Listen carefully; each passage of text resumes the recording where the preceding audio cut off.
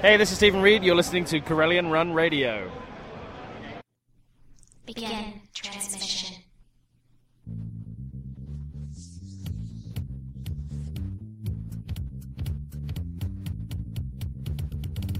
You are listening to Corellian Run Radio, your route through hyperspace to the latest news on Star Wars: The Old Republic. Hi, everybody. Welcome to Corellian Run Radio. This is episode number 35, and we are recording Sunday, October the 23rd. And we have a very special guest with us tonight. Not only do we have our usual co-host, Kathy. Hello, Kathy. Hey there. And Roxanne. Hey, guys. We also have Vertek, who is one of the admins with Tor Syndicate. He is also a senator with the Guild Umbra over there with our friend Mark. And I wanted to welcome you and say hello. Glad you could join us. Well, hello. Happy to be here. Tell us a little bit about you. Oh my, a little bit about me. Been gaming for just about ever.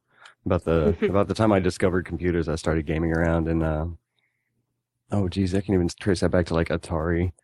So all about the history of that. So I put you on the spot. So how long have you been following Tor? Following Tor, that's actually not too long. I'm a new guy with that. I actually had a buddy of mine, Jay Frank, who joined up with Dahaka over there at Nothing Gaming.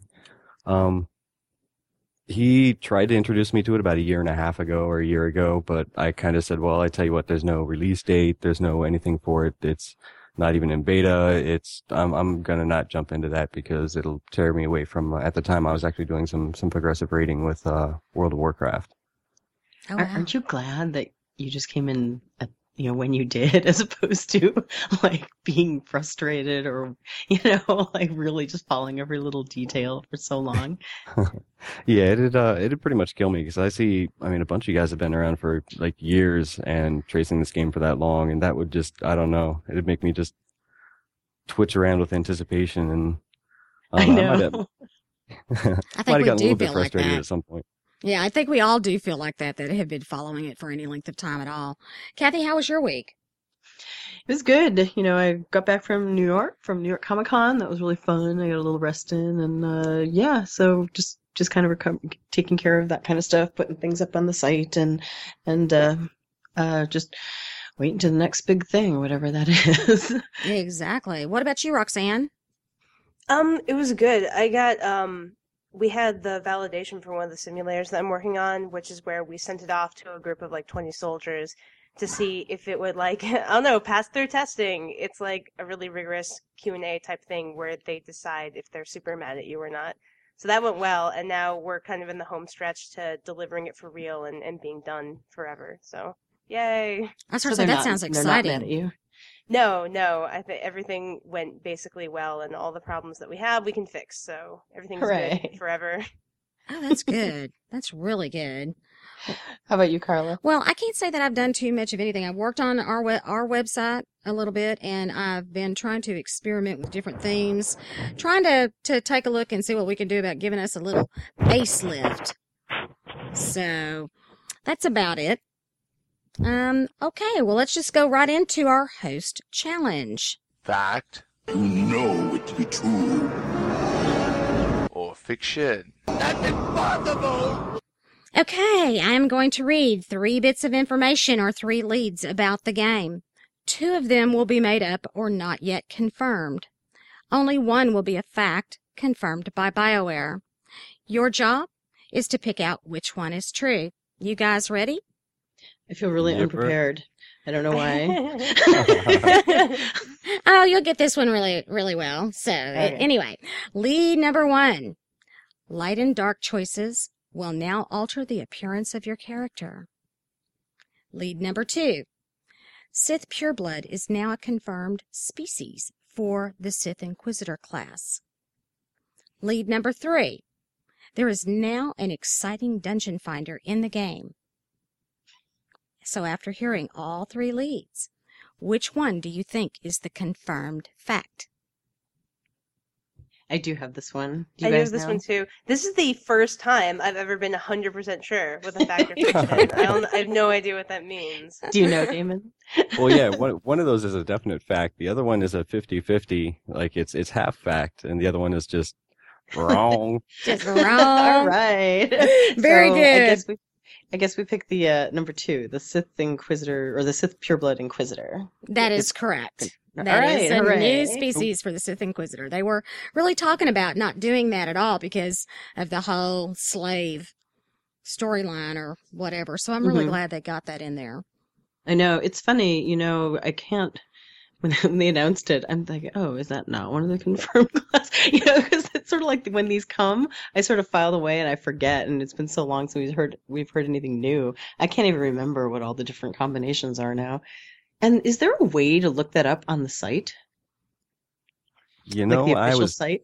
I was just looking for that last night to be honest. I don't think they put it up yet.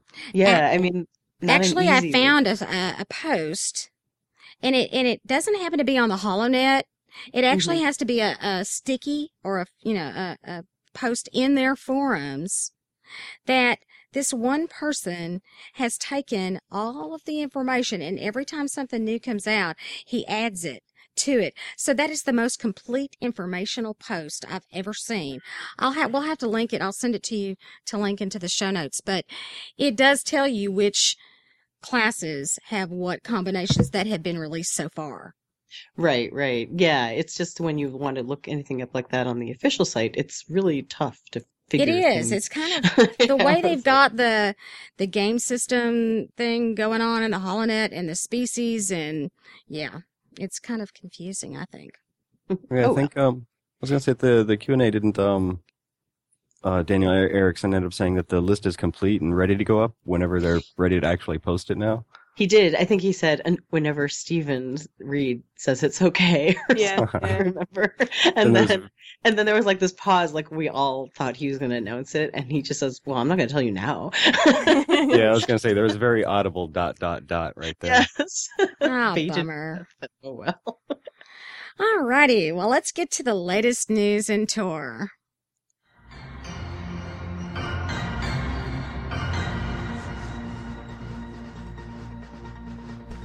From the Newsnet and beyond.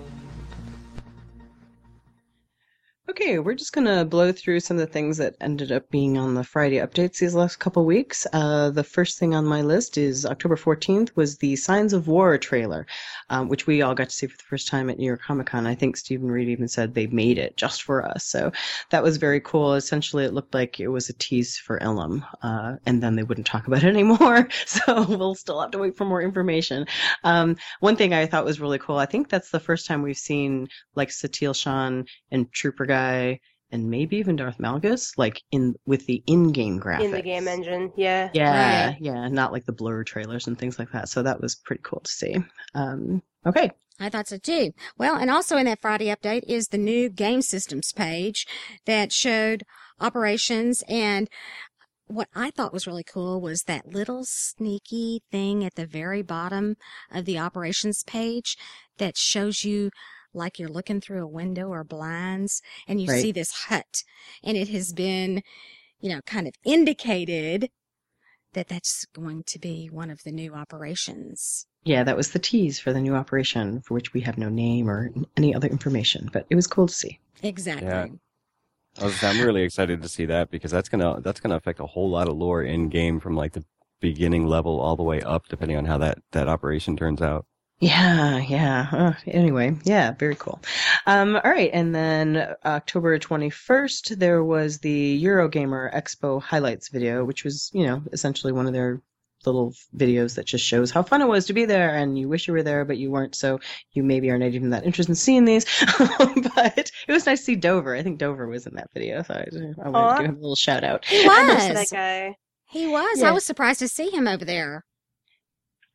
Yeah, I think yes, I know, because he doesn't come to the ones that we go to, even though we're always like, "Are you going?" He's like, "No," but oh well, fine, go to Eurogamer. Don't go where we're going. No kidding. All right. Well, then the next part of the Friday update was the collector's edition breakdown where it showed you a look inside the collector's edition.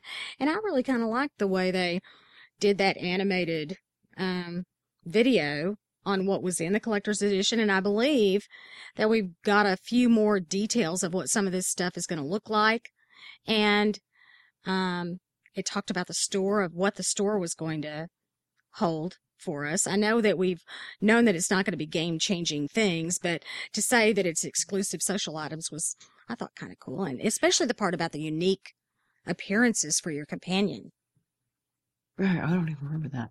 But yeah, it was one of those unboxing videos, which aren't there like a bunch of those on YouTube? If you look, but people actually film themselves like opening their new iPhone. Device. Yeah. Yes. I love those. I If do I watch too. 3, I have to buy whatever it is. It's just like something in my brain.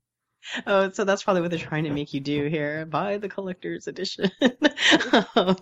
One thing I thought was interesting is they did not mention the VIP club thing. So I wonder why they didn't.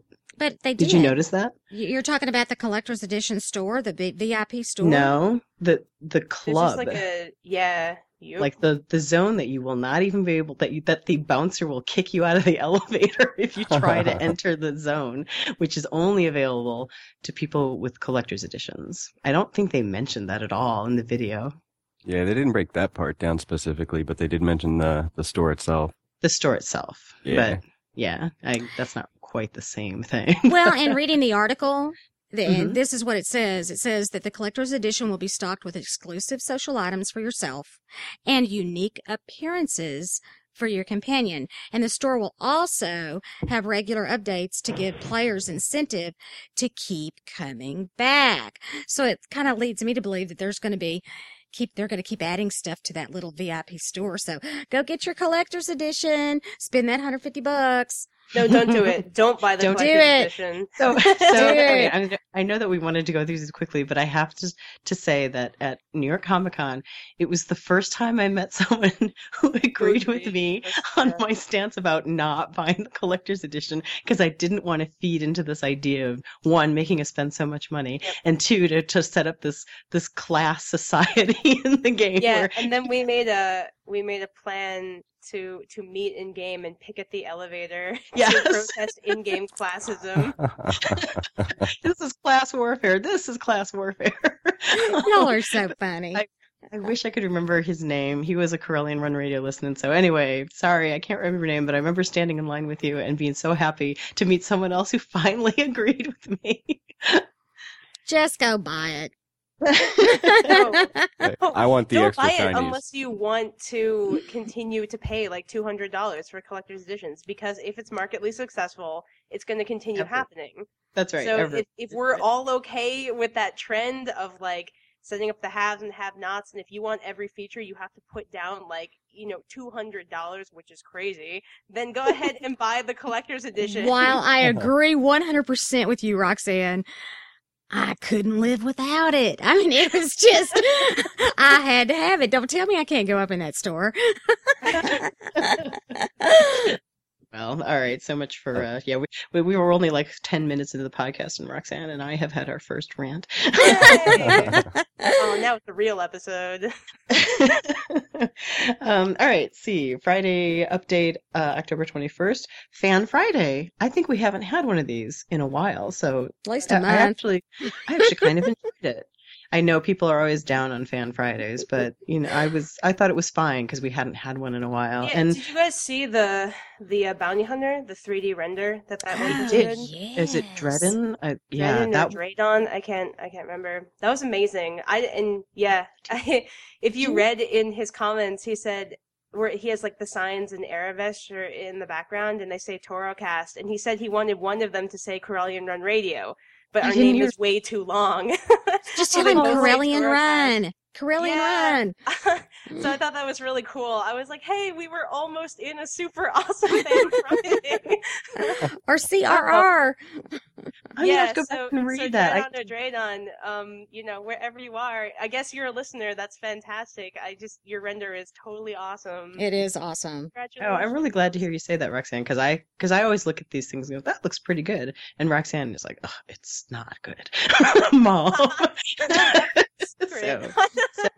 So Dredden, you should be like really, impressed that Roxanne. From one 3D person to another, it looked awesome. Good. It did. It looked good. Okay, well that brings us up to this week. BioWare is now at Paris Games for Paris Games Week, October 21st through the 25th, where they're going to be able to play Origin Worlds, Alderaan, Huttball, and of course our friends at Darth Hater will be there. Check their website for their coverage. All right. We will have links to all those different things in our show notes. Let's move on to New York Comic Con. We're going to go a little more in depth than what we have talked about so far. So I guess there was no big reveal. They showed us a trailer and that was great, but they had lots of little tiny things that we learned. We'll have links. We have a couple of posts on our site which gathers all our tweets that we did from the various panels. So check those out if you want to get every single little thing that we learned. But I just wanted to maybe touch on a couple things that stood out to us. Damien, I'm going to start with you. Was there anything that you saw that kind of caught your attention that you thought, hey, that's pretty cool? To be honest, it was just a collection of all the little numbers game that they were playing. The confirmation of 15 flashpoints, and they'll all have a heroic version and 2 operations versus the 1, and that kind of puts a lot of fears at rest of there being quote unquote no end game that people are really afraid of. Yeah, you know what? Do we not hear that anymore? Because maybe 6 months ago, people may have still been predicting that there was no end game. Oh, I'm sure you're going to have some trolls that are going to say something, but for the most part, it's died down. Because I no longer go in the general forums, so I have no idea what the complainers are saying. Yeah. You're so but even there's still some doomsayers. Yeah, but even on the podcasts, you would hear it every once in a while. They weren't really sure, Yeah, that's true. But I think that the fact that I don't hear that regularly anymore, or worries, or things that people are sort of going, I don't know about this. I think I would venture to guess that most people are at least that they're okay with what they've heard so far, and they think it might be okay. And now at this point, it's just a matter of seeing it once you're in the game. Right. Well, I had a question about one of the things that was announced, because I don't know how it's going to work. Since we played the game back in April, and again at PAX, they say that you can travel to other Origin worlds at a low level. Yes. Did they say how low? I mean, do you have to be James like Olin 5 said, or 10? He said within the first half hour, or after like a half hour, you can get to, yeah. Yeah, so if you play for 30 minutes, you will be at a level at which you can travel to a different Origin world. Oh. I can't. He said so. It's physically possible to do it. I don't know if it would like work, because I think your Origin world primarily is supposed to it's basically, I think, mostly your class quest stuff, right?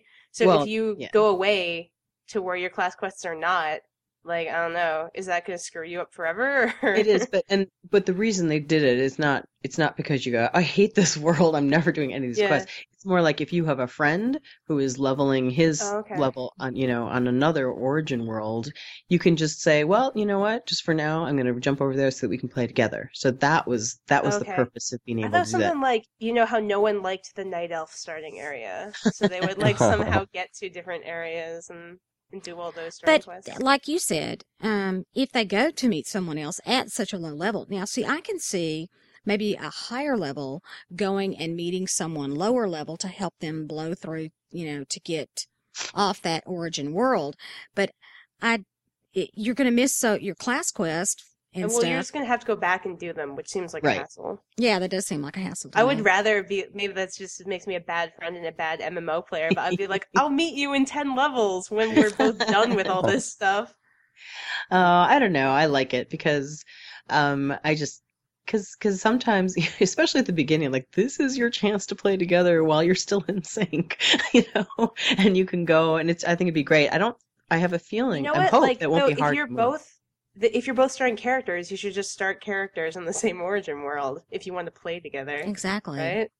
Well, I guess, but what if you want to play, what if you just don't want to play that class? You can only, what if you don't want to do the bounty hunter? You want to do the Sith Inquisitor? Then see you in 10 levels. Yeah. I agree. Yeah. This is the dumbest feature ever, BioWare. Why did you waste time? No, I think it's really a good feature. I really do. I don't mean to make fun of it. I do like it. I could see it being handy, like if somebody's been playing for a long time and they're trying to introduce a friend to the game and they want to start a new character, but let's say they've already played that one class that their friend really wants to play.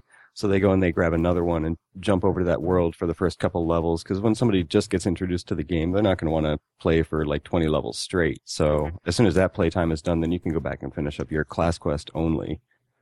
Yeah. That makes sense. I like it. I think adding flexibility is usually good. So Yep. I give agree. it a thumbs up. Despite the naysayers. I don't think it's a bad idea. I was just like, I'm not going to do this. But you like it for other people. Yeah. You're a bad big sister. Yeah, no kidding. Okay, Roxanne, then what did you like on this list of little things that we learned? Oh my gosh, the list. I again with the 15 flashpoints, that's really exciting. I love the idea that what they say, like whatever level you are, there's always gonna be a flashpoint that you can do, which is really, really cool. I think it's a really neat way to get maybe like BioWare single player crossover people kind of into that mindset of gearing up for the more endgame content, which is cool because I remember playing WoW. I really didn't care about it and wasn't into it until I did like Scarlet Monastery and all the the dungeons like after that. But that comes in at like level 34 or something. Yeah. So there's a lot of just like, saving farmers and whatever the hell like before that point. So it's neat to think that there's going to be this kind of, like grouping up and doing dungeons and kind of more complicated fights like really early on. So that's cool. Right. What did you guys think of the Void Star Warzone that they talked about? I really liked the little bit that they said, which is what is this the what is it? It's a board. They said it was inspired by the boarding scene from the original first Star Wars when Darth Vader comes onto the ship for the first time, and what each side gets to play the role of the attacker, and you have to move from zone to zone, and you set explosives and all that kind of thing, and you just kind of blow your way through. And what I didn't get is then, do you guys know? So what, do you take turns doing this? How do you know who wins? Yeah, is it one attack, one defend? I thought that's what it was. But is that not correct? It's one attack, one defend, and I think Daniel Erickson ended up saying in an interview that the defending team has to hold off the other team as long as possible, and then they get a chance to attack, and they have to beat the time that the first team got. Oh, okay. Is that what it is? Counter-Strike. Yeah. Right. Oh, So wow. that's cool. So I liked hearing about that, a little bit more about that. And I think just in solidarity, I'm going to say that I was glad to hear that our non-North American players are going to be able to play on the same day as us. So that was a surprise. That was good. Yay. So there are lots of other little things. You can go ahead and check out our tweet recaps and find all the things that you may or may not have missed. And why don't we move on to our interview with David Bass? We got to chat with him a little bit, and I know this is something that Carlo really wants to talk about. And when we were and we asked him about the no dungeon finders thing, because that was actually something that we got at maybe the main panel or maybe the Q&A. And I remember because as I'm sitting in this panel, I'm tweeting, and I get no dungeon finder, which sort of surprised me. And I tweet that, and then, literally within about 20 seconds, all of a sudden my phone is vibrating, and it's Carla texting me. What do you mean, no dungeon? Ask them about, as if you're the Carla. I'm not like standing next to them. I can't just, ask your question. Raise your hand, dadgummit. Raise your Just kind of kick an elbow over real quick. That's right. Push that little 7-year-old boy down. Dadgummit. Tackle him. So I know that Roxanne and I have talked about this in a couple other places, and we were kind of both. She and I are kind of like, okay, we get it. We get why they're doing this. They want to promote the social thing. But I know, Carla, you really have some issues with this. Well, I just have some strong feelings about it, and I think that it's because I'm scared. I mean, not so much so that I can't work around it. Because, for example, everybody knows I'm in Old Timers Guild, and we're not going to have to worry about it. Not really. I mean, we're going to be able to be in Vent or whatever and find, have our little pals, and we'll go do whatever we need to do. But I'm trying to understand and wrap my little brain around this fleet-based social hub and how easy it's going to be to access these different flashpoints and how easy it's going to be. I'm thinking more about the casual players that only get to log on for an hour, maybe two in the evenings, and they try to coordinate and get a group, and they've got to go stand around in a fleet little room, well, a big room, and say, I want to go do this. I mean, to complete strangers. I just have a tough time with it. I don't know why, but I just have a tough time. I don't think people are that forward in a lot of cases to seek that type of socialization. If they want to be social, they'll be in a guild. Well, I don't know. See, my viewpoint on that, just the different games that I've played through and just seeing the change, because I was actually, playing fairly progressively in WoW at the time that they introduced the whole Dungeon Finder thing, and I saw the social aspect just go down the tubes at that point. But from how I understand it, the social hub thing is really going to be central to any planet, or at least most of them anyway, so you can go there from pretty much anywhere. So you can either hang out on the planet that instance is on, or you can go back to the social hub and look for friends. And you're going to have a friends list. You can always add people that you've already run with before. So you can always contact them again at any given point. And it's just, it's a lot more of an epic feel when you say, hey guys, let's gather a party and go out and let's destroy this thing. And I agree with you to a certain extent. I mean, that's why I'm trying to embrace this idea, because I do want socialization on our little server. I want us to get to know the other people, no matter what guild they're in or whatever. I want to get to know other people. I think that is the one thing that, games of late seem to be missing. But when you say that you have to go sit in this fleet, how long are you going to have to sit there as you try to find somebody to go get a group with? Remember, this is the casual player that only has an hour or maybe two. And depending upon how long the flashpoint lasts, he's going to spend, half of his time trying to find 3 other people or 2 other people and companions. Yeah. I wonder, that kind of casual player, I wonder how into running groups they are in the first place. If they're so casual that they don't talk to people and they only log on for an hour, are they the ones looking for flashpoints? Well, there's also the heroics. Groups. Nifty part about that, though, is they can always hang out on the world that these instances are on, and if a global chat works literally globally for the world, then they could always just complete all their quests while they're still looking for a party. Yeah, I guess when you say you're scared, what are you afraid is going to happen? That people are going to not be there. It's not going to be a social place that everybody really is hanging out. If I thought there were going to be a lot of people hanging in that one area to socialize, then I wouldn't have a problem with it. They will be driven there by the fact that there's no Dungeon Finder, right? Well, that's probably true. Yeah. I mean, my fears could be unfounded. Mm-hmm. I mean, I don't have a real opinion about the Dungeon Finder thing because I never rated or used it or anything. But I know with other game systems, it's sort of if there is a Dungeon Finder, I can see it being really easy to not socialize because that'll just become the status quo. But if there isn't one, then I'll go ahead and talk to people. I'm not so afraid of social interaction that I will be I guess I won't run dungeons now because it's that or talk to people. And I'm So I do kind of get how they're not implementing it immediately because I feel we shouldn't fall into those habits until maybe a little later.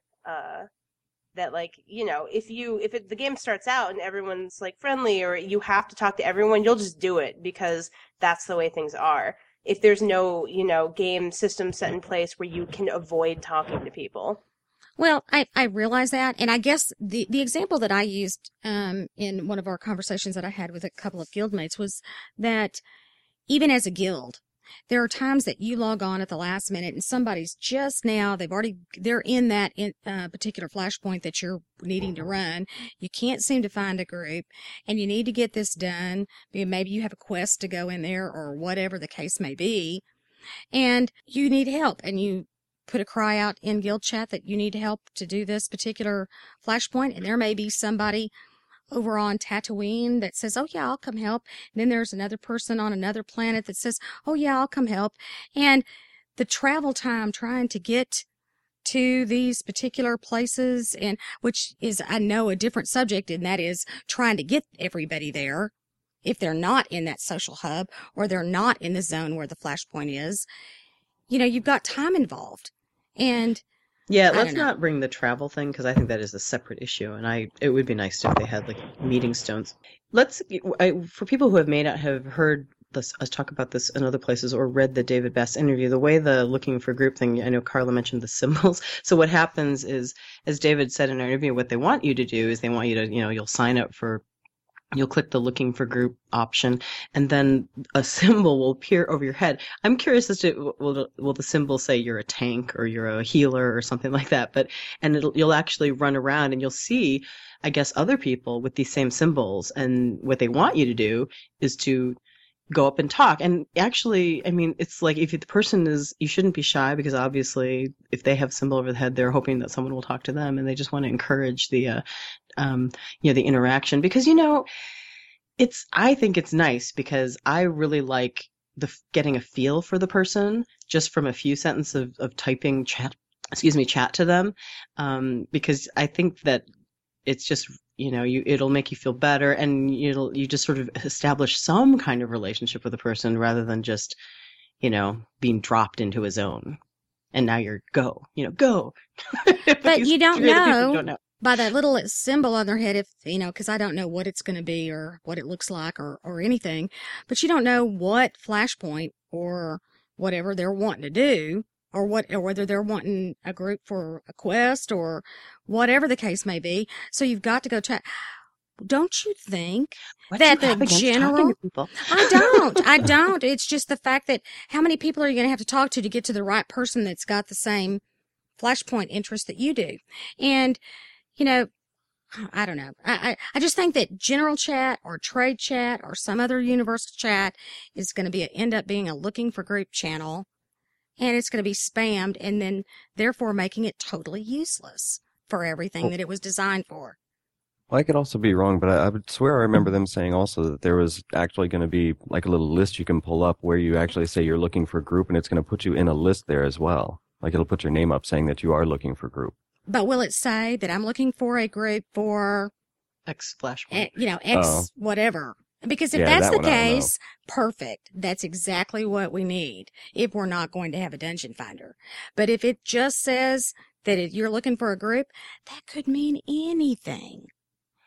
Right. So I don't know. I think you're worrying too much because we obviously don't know all the details. And I think that there are smart people working on this and they have already thought of the question that you're wondering about and that they will tweak it if something really needs to be changed. But I'm definitely willing to give this thing a shot because I like the idea of people talking to each other. I do too. I mean, I really do. I mean, it's not that I'm really adverse to not wanting to talk to anybody. I just wanted to make it easier for not only those of us that are in guilds, but those that are not in guilds and make it a little easier on them. But I do want the socialization. So if this is what it takes, I'm okay. For now. So for now, yeah. I think we'll hear more about it obviously and then, we'll be able to direct our questions or a little more specifically. Sorry, were you going to say something, Damien? Oh, no. Okay. All right, let's what else did we talk about in the David Bass thing? Oh, more weekend testing is in the future. He said that their second round went really well and that they are definitely still planning more weekend testing, so people can still wait for that invite for that kind of thing, or maybe just an invite to the general testing. And he talked also about, I asked him about the NDA, and they said maybe they might lift it before launch, but that's not definite. And then they talked about the reasons why that may or may not be a good idea. What do you guys think? I mean, do you think the NDA is something that's time to get rid of, or do you understand why they don't want to let go quite yet? I can perfectly understand why it's still in place, and to be honest, I think it should still stay in place until a lot closer to launch, just until they get a lot more things finalized and actually said exactly how they like it. Mm-hmm. Yep, I agree. I agree with that as well. That's exactly what I was going to say. I don't think it should be released right now, but I do think it should be released, say, 2, 3, 4 weeks before launch. I don't think they should wait till the last minute, but it's their game. They can do what they want. Well, yeah. We should end every sentence with that phrase. Yep. But whatever, it's their game. They can do That's right. whatever. We've reached that point in our coverage. So do other games usually have, I guess they lifted the NDA on some of the game testing recently, didn't they? What was it? I can't remember. I remember that Rift lifted it, I think, almost a month before release, maybe even a little further. It's hard for me to, I saw that this was going to be something we were going to talk about. I went back and I tried to find it, and I couldn't find any notes that I'd left. But I know that you got to talk about things, and once the NDA was released, and it was several weeks before. Is there any advantage? I only see a downside to lifting an NDA. What would be the upside if they're so confident in the game that they think all the talk is going to be yay, the game is awesome? Or I don't know. Well, I guess lots of gameplay footage could go on YouTube, and then people get to actually see more of the actual game, which would be cool. I know that's something that I would probably look for if I was going to play. Well, and more details about the game. I mean, because there's still a lot of questions about crew skills and, Okay, so that's the advantage to the players, but what is the advantage for BioWare? Because people are going to be talking about it. Yeah, it drums up interest. It's free marketing, because you would have the entire internet being this game is awesome. Yeah, okay. I was just thinking we already have a lot of people saying that, so I didn't know if there was they would get lots more, but they also might get the downside too. All right, well, we'll see. They may or may not do it. We probably not very soon, but okay. Well, you can check out the rest of the David Bass interview on our site. We will have a link in our show notes. Let's move on to the PvP event. So Damien, you were the driving force behind this, I think. Was this just something you cooked up one night before or at the bar or what? It was actually within about a week before heading up there. I was talking with the Nothing Gaming guys. I was actually on one of their podcasts, and believe it or not, it was actually Dahaka that first mentioned something about it, wouldn't it be cool if, and he just mentioned a bunch of the fan sites, blah, blah, blah, and I just kind of took the idea and run with it. I told him, man, I'm stealing that idea from you, just so you know. I'm going to take it, and it's going to happen. It's going to be my idea. Yeah, it was great. So yeah, did you just, I think you talked to us at the Wednesday night meet and greet in New York City. Is that when you just started contacting people, or? Well, yeah, I mean, I contacted some people beforehand, obviously the Nothing Gaming guys and Hammer and AWOL and MBD and them, because we were talking beforehand, but a lot of the other sites I didn't get to contact until at the meet and greet, and then Thursday I went nuts. Everybody I saw, I said, hey, would you be interested in? Hey, would you be interested in? And then Friday was the juggling time, trying to figure out a time.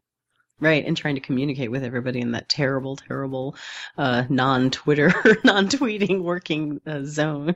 Oh, yeah. I just decided that I threw my phone number out on Twitter, and I was like, guys, just text me. Yeah, that was funny. I'm going to tweet my phone number. I hope nothing bad happens. I guess I didn't hear what happened. Was when you said a tweet-free zone, did y'all get into a place where you couldn't use Twitter? Well, yeah, just because of the convention hall, just because there's so many people. Oh, yeah, okay. Data was shut down. There was no data. I had voice and, texting, but data was just gone. It would take 10 minutes for one tweet to go out. Right. It would just be updating. Well, I think that you guys did a really great thing by doing this, because as someone that didn't get to go, I felt really excited to read what was going on. And of course, I just love Eric Musco. Yeah. I love his little comment. Empire, here's yes. Good old Eric. So Damien, did you just go up to David Bass or Stephen Reed and go, hey, we want to just come in, we want to make an appointment and just take over the booth? Were they okay with that? Well, yeah, I was going to ask Bass that night, but he was kind of busy running around talking to a bunch of people. But I bumped into Stephen Reed and asked him and kind of threw the idea at him, and he kind of said, well, if you arrange it and you can make it happen and you get it all set up, come and talk to us and we'll set up a time. So Cool. So they opened it. They just didn't want to do extra work. I don't blame Yeah, them. it was basically one of those, we have 9 billion things going on, so we can't help you at all with this, but go ahead and let us know how it turns out. Yeah, that's right. Well, I get the feeling that there were plenty of volunteers. I mean, it wasn't like you were having a hard time filling the slots. Is that right? Oh no, yeah, there was plenty of people who wanted to fill in. I was just getting nervous towards the end because, again, without being able to, send tweets out to people and get a hold of everybody at once, I'm like, okay, I hope everybody's going to actually show up here. If not, we're going to have to pull random people out of the crowd and be like, listen, you are going to pretend you're from a fan site, or at least You did good, take up a though. seat. You did good. Yeah, no, it was great. So if I haven't said this before, thank you for taking the initiative, because I know that everybody had just a blast, whether you won or lost. It was just really fun, just to be part of that event. And it would be cool if we, just did other things like that if it was possible. But yeah, so I played the Shadow, the Jedi Consular Shadow, which I had basically never really played before, but I just, did things like, stuck with my group and, didn't just run willy-nilly. I get the feeling just from watching, Darth Vader had a nice video, and I think that maybe TGN did a video too, didn't they? And Oh, it maybe some was, other and people. that was so good to watch all these guys from fan sites come and talk, whether they won or whether they lost. That was really a good video. TGN Right. did. So, but I don't, and Damien, you were not playing, you were filming, is that correct? Yeah, that's correct. So did you get a sense of what was going on? Was one side just more coordinated than the other, or was, did you stack the teams so that one I mean, Well, no. Well, 'Cause it actually, was- I went and I tried to balance it all out because I ended up asking everybody, 2 questions. For one, just yes or no, have you had beta access? Mhm. And then after that, okay, well, if you haven't had beta access, have you at least played at the con, either here or at another one? And kind of got a good feel for who has and who hasn't played, and I kind of balanced the teams that way to begin with. But I think, who was it? Dahaka ended up mentioning the fact that it just turned out that there was all the older, more established fan sites ended up being on the Republic side, and some of the more new guys ended up on the other side, on the Empire. Right, yeah. So our team the Republic team was us. But you know what? I mean, Roxanne hasn't really played the game. And I think you screwed up the team balance by with your ranting about how you're awful at PvP, which you always do, but you've never lost. So No, that's not true. And I'm not true. very good. but yeah, so we got, we had Jaro from Gen Jedi, and there's and the 2 Darth Hader guys, and I know those guys are definitely pretty hardcore PvP. And then we had the 2 1 or 2 Tortok guys, I can't remember. Yeah, 2. 2. So I don't know if they said they were really good, but so yeah, our team did look pretty strong just on the basis of at least a smattering. We had Jeff too from Tor And Wars. Jeff, and he actually did say, "I'm pretty good." He's like, And he held up to that one. Yeah, even I think he's only played maybe at the Fansite Summit or at when he attends the con. So it's hard to tell because I mean there might be people that are good, but they've never played that class before, so you don't know what you're getting into. But anyway, I know there was a lot of some trash talking and saying you stack the teams, and I was like, well, I don't know, but anyway. I'm going to follow BioWare's official statement that the balancing game will continue after launch. Because people definitely wanted rematches, and I hope that can happen sometime. But anyway, it was great fun. Roxanne, what did you play? I played the Jedi Knight Sentinel. Mm-hmm. And were you That's so? all I Yeah. can say about that. The whole thing is sort of a blur, and I was like re-listening to some of my interviews about this Fansite Face-Off, and I was like, I'm gonna think of super awesome, intelligent things to say, because I always say the same thing, which is like, I had no idea what was going on, and then we won somehow, which sounds really stupid, but I was unsuccessful in thinking of intelligent things to say. So sorry, everyone else. Right. So for people who don't know, the way we played Alderaan, the war zone, and the way that works is there are 3 turrets, and you have to cap the turrets. You have to get control of them so that your turret will shoot the enemy ship. So Yeah, and if you hold turrets, the health on your enemy ship drains. So if you hold more turrets, then it's faster, or you could hold you don't have to get all 3, you could hold 2, but the entire round and play sort of strategy thing. And it was a really cool Warzone. I liked it a bunch. Yeah, I like it too. And I think that Republic was held too for a lot of the pretty early on, and then it was just a matter of time before the Empire ship fell.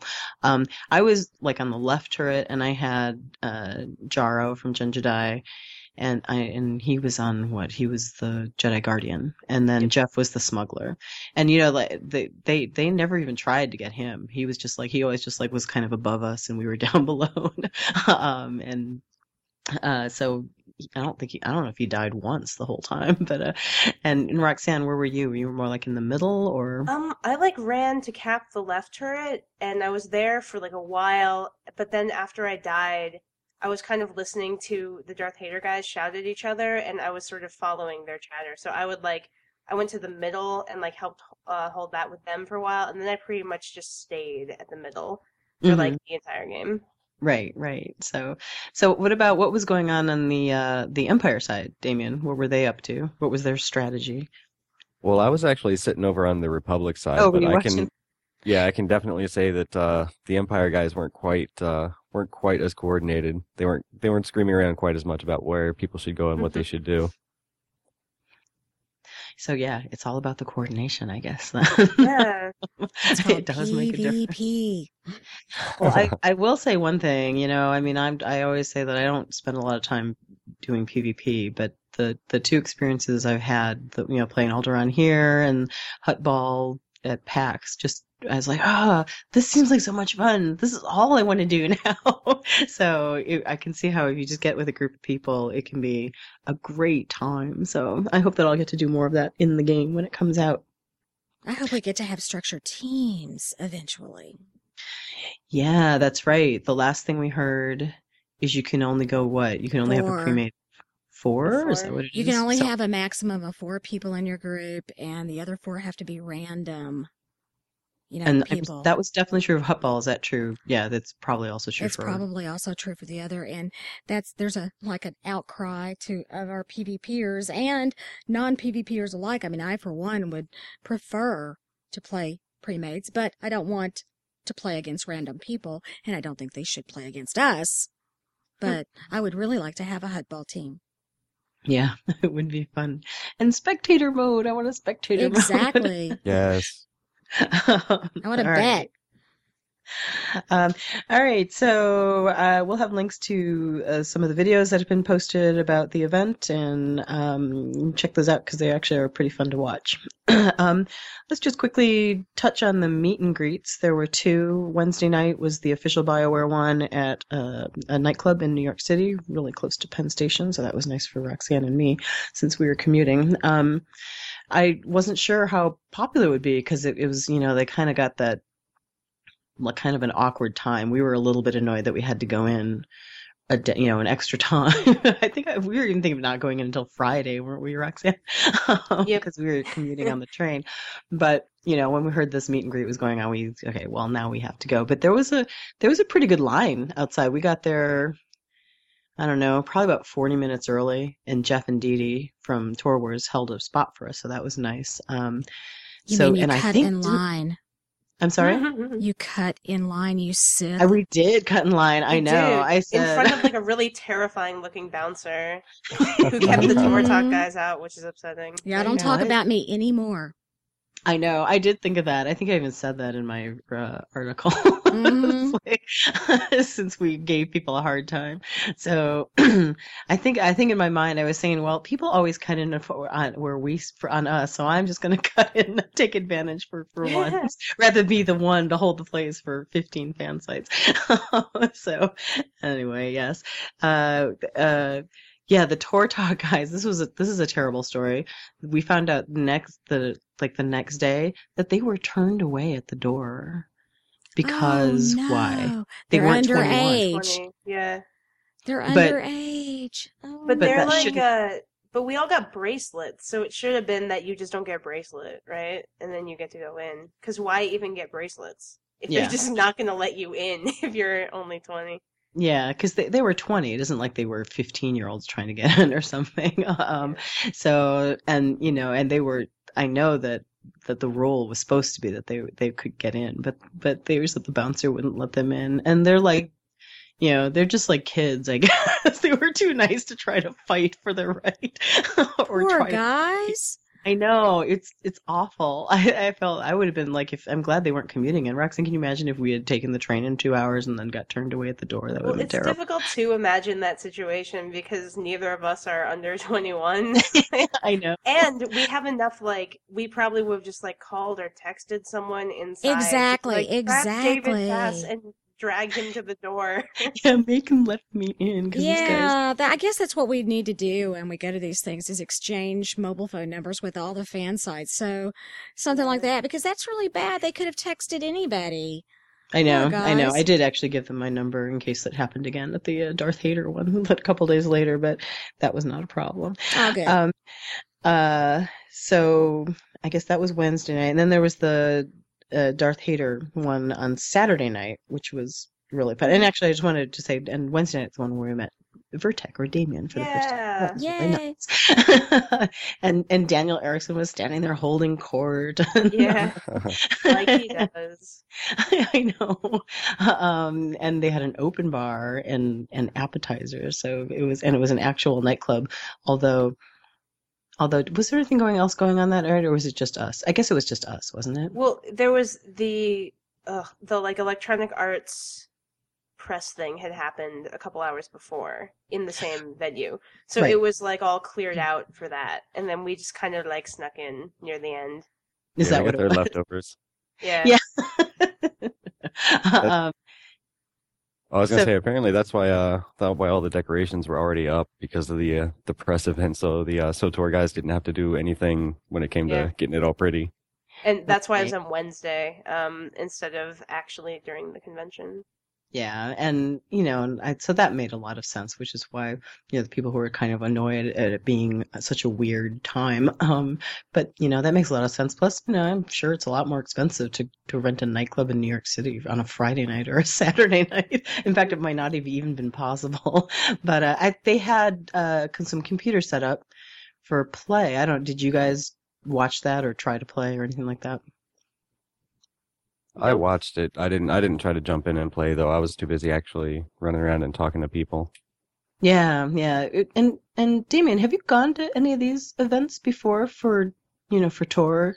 Oh no, that's why I was completely lost, and I felt like a little puppy dog because usually I'm fairly shy around groups that I don't know too well. Uh-huh. It's different if it's in the music scene because I've done that for so long. I'm really comfortable with it. But this is my first press thing I've ever really done. So I walked into it all right, how's it going, guys? Who's who? Oh, you were so good. You were really, smooth. You came and you introduced yourself. You said who you were, because I knew your name from our forums. It's oh, and that's what's so great about these things. And I would encourage our listeners, if you ever hear of a meet and greet and you're in the area, even if you don't go to the convention, just come to one of these things because people are really friendly and willing to talk, and you obviously have something in common. So Yeah. and Also, if you do come to one of these things and you see us, please come up and talk to us. I know Because it's always a little sad and awkward when we like leave an event and then you look at Twitter and you like see that like someone was watching you from across the room and they're like, "Should I say hi?" I didn't, and you're like, "Oh, that's weird." Because we're so scary and intimidating. Yeah, I can at least say that even as like the new guy with the thing, I didn't know anybody, but yeah, everybody there was absolutely great. I mean, these ladies were awesome. I just kind of stumbled right into their conversation and jumped right all over it. They were talking about keyboard setups and everything, and Were we? Was I part of the conversation? Were we? yeah, just kind of stuck my foot right in that conversation. Hey guys, how's it going? And that's exactly what you need to do because everyone was like super willing to talk about Tor and gaming, obviously. So yeah, and we met actually somebody you know, Carla, Alan from OTG, right? Right. That was thanks for coming up and saying hello, and everyone else. And that is the other thing. There's always people that, I hear that so and so is not going to be there. I'm always kind of sad, but then I meet somebody else who's just as much fun to talk to. So, it's great to go to these events.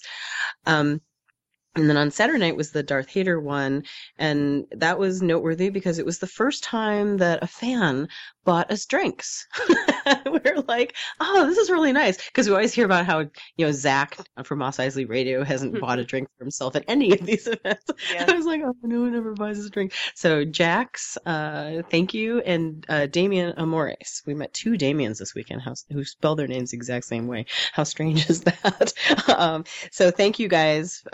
Vertec, you also bought us drinks, didn't you? Or Did me? you? Or something. Oh, absolutely. Yeah. Aw, see? thank you. Oh So man, I missed Thank you. all the good stuff.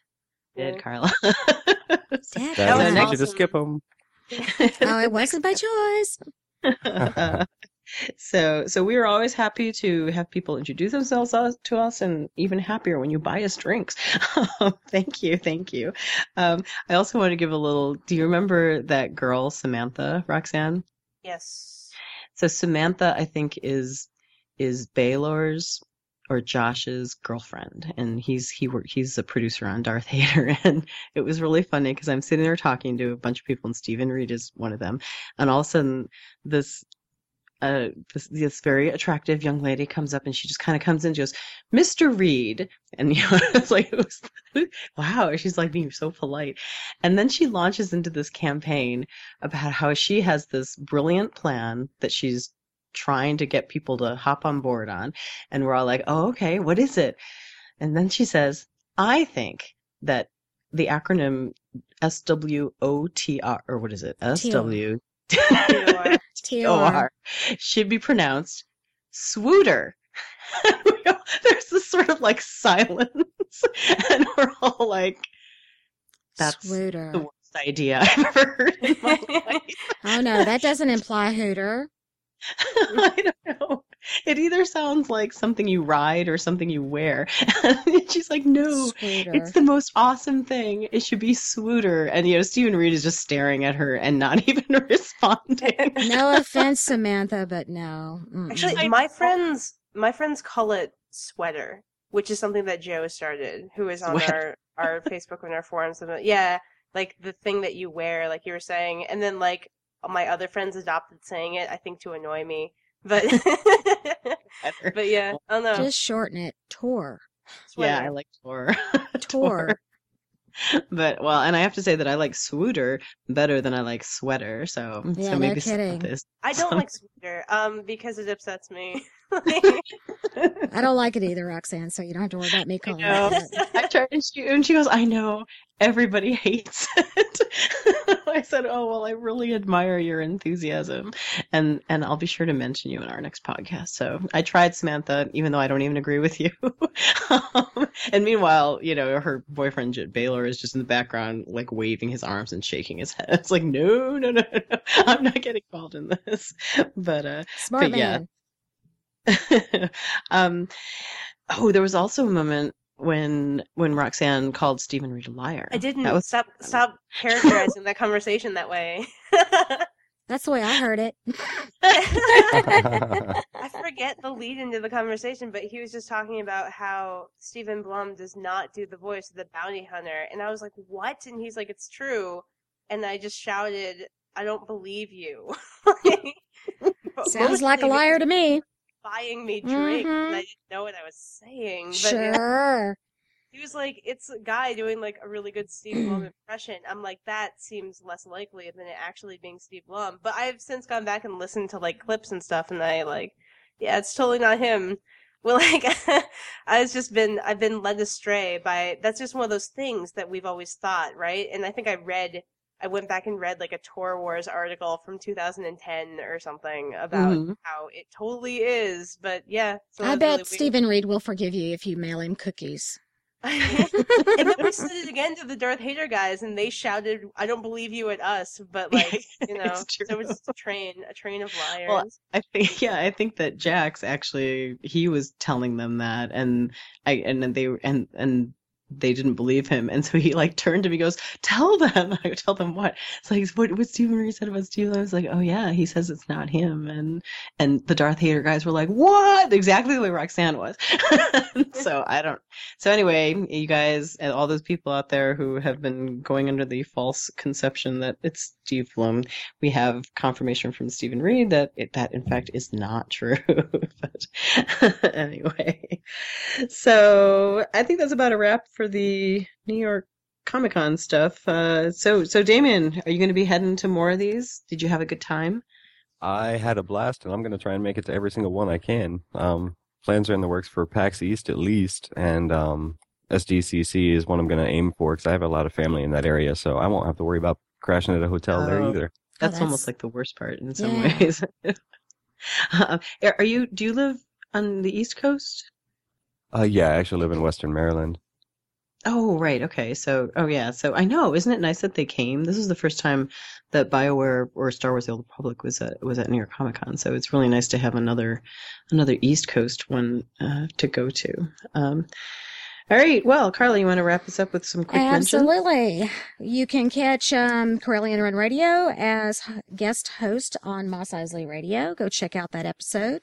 Also, Corellian Run Radio did the non-podcast with Tour Wars.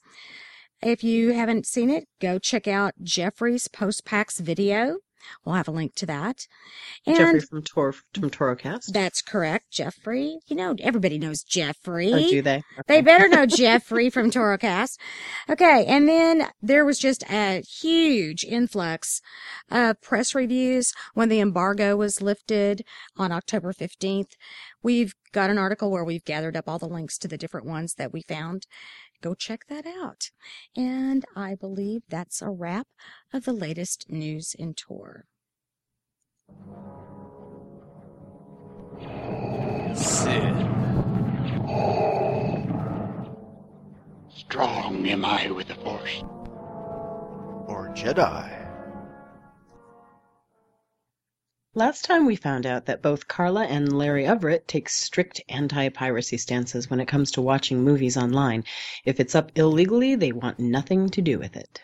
Also, we found out that while Kathy is strictly against piracy in theory, sometimes her powers of rationalization leads her astray.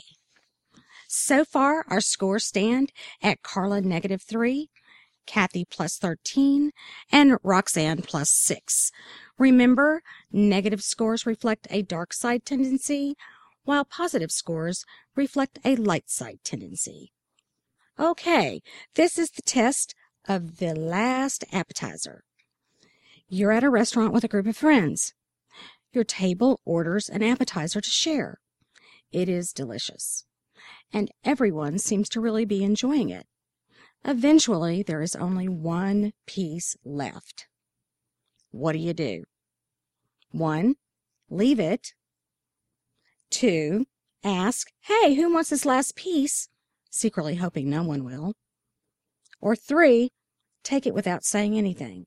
And since you're our guest, Damien, what would you do? Oh dear. Typically I'm the nice guy, so I would probably end up doing the try and offer it up, hoping that everyone's gonna say, well, yeah, you go ahead and take it, because I'm sorry, I can pack away some food. I love me some edibles. Okay, well, you have chosen a neutral path. It doesn't make sense to let the last piece go to waste. You are giving other people a chance to stake their claim. What about you, Roxanne? I would also do number two. I don't actually believe that that's like a neutral option because offering it to other people is like a good thing to do. And you're secretly hoping that no one will claim it, I guess is the part that makes it not because you have like ulterior motives or whatever.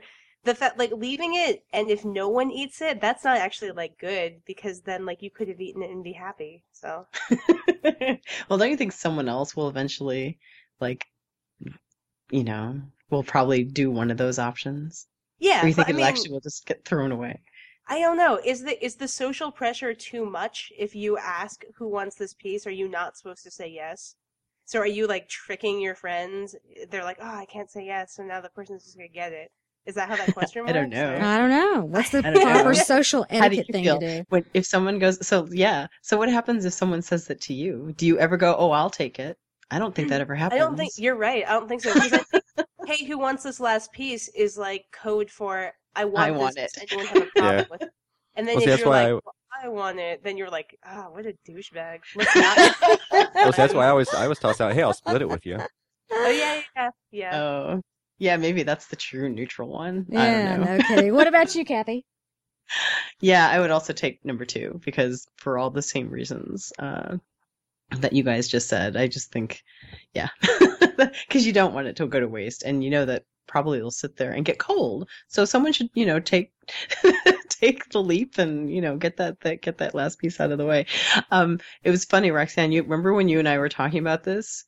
Because we actually asked David Bass the same question, and you said you acted like with your friends. Oh no, It don't tell actually the story. You were like, well, who's paying for it? And I'm thinking, well, I don't know. Aren't you just all splitting it? And is that like a thing? I don't know. Now And then I called her friends cheap. I said, you guys are cheapskates. Oh well. So yeah, I don't. You might be cheap, but we don't out other people for improper social behavior. On the show. I'm not sure what your friends Dark side you're talking points. about. Yeah, just cut in line. Oh well, I think we have a clip of David Bass answering this. Don't we? It's the middle option, definitely. I'm like, is anybody, you guys, there's one left. You guys should have it. And then everybody's like, oh, no, it's fine. And I'm like, okay. So, you know what? I think this might. Oh, Carla, did we ask you what you would do? No, you didn't.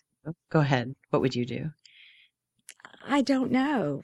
Because it would really depend on if I ordered the appetizer. If I ordered it, I would pay for it. And I would share it with everybody. So I wouldn't feel guilty about taking the last piece. Check it out. That's what I said, and then you berated me. No, I didn't berate you. I didn't berate you. Not you, Carla. No, I was like, if you order it and you pay for it, then you kind of have more of a say. And Mom was like, what? That's crazy. Well, see, yeah, this is like a whole different thing. This is like the corollary. When you go out to dinner with your friends, do you like actually check to see who ordered what and how much they spent, or do you just divide it equally among the whole table? Well, sometimes the waiter won't divide. Like, they'll say they will do an item on each card, but you can't, like, take an appetizer and split it 5 ways. So someone will be like, oh, I'll get it. Yeah, usually that's me. Usually, I don't mind buying an appetizer to share with my friends, so I just offer to buy it and I order it, or I don't even ask. I just say, I just order an appetizer and offer it to everybody. That's what I do too. Yeah. Totally. I mean, so if there's like, a piece left and it's just sitting there and it's been there for more than 5 minutes, it's free game, baby.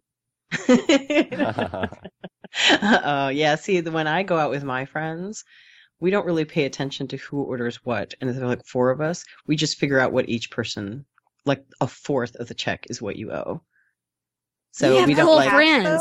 Or because you can do that if you have cash, but I don't know anyone who pays with cash. They give you change. They'll even take 4 separate credit cards if you ask them to do that. I know, but they won't divide. Like, they'll be like, sometimes you'll be like, oh, can we have separate checks? And they're like, yeah, okay. And then it comes and they're like, wait, well, no, that's what I mean. Appetizer going on, and someone has to claim it. They're not going to be like, I'll split the appetizer 4 ways. Right. No, but see, we don't do that. We just go, each person owes $22. Yeah, but Right. no one has cash in my scenario. Yeah, see, So- I don't carry cash, so I would Yeah, be in your so- scenario. so you can cash since say, the 90s. okay, so this is a good lesson for you, Roxanne, since you go out to eat with friends. You hand your card to the waiter and you say, take $22 off this card. Yeah. And they will do that for you. Or you give them, you say, we need change, So, and they'll like, come back with change. Right, for so that's you. like kind of a hassle. And to me, listen. To me, dividing the appetizer 4 ways seems more cheap than just one person taking it. Because that's like all like, nickel and diming it. And I would rather And I just start be, to say what, it's I'll take less than $10, you know? Yeah, like I'll just take Come on. it. Whatever. Not like, okay, there's $20 on this card and $17.30 on this card. Like, that's crazy talk. What? If Jack has Friends- 5 nickels and Bob Awful. has more dimes than him.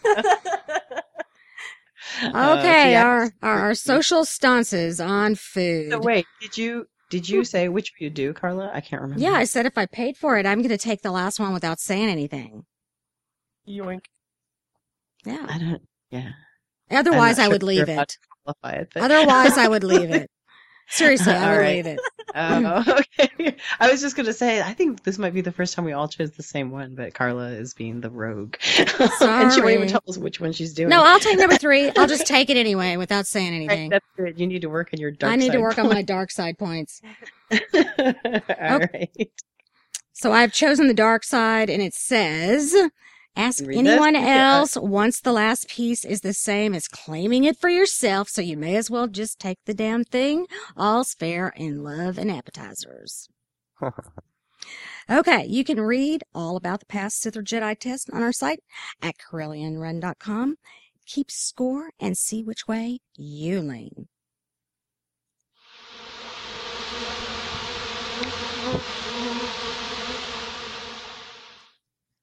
That sound means it's time for Community Buzz, where we take a look at what the fans are talking about.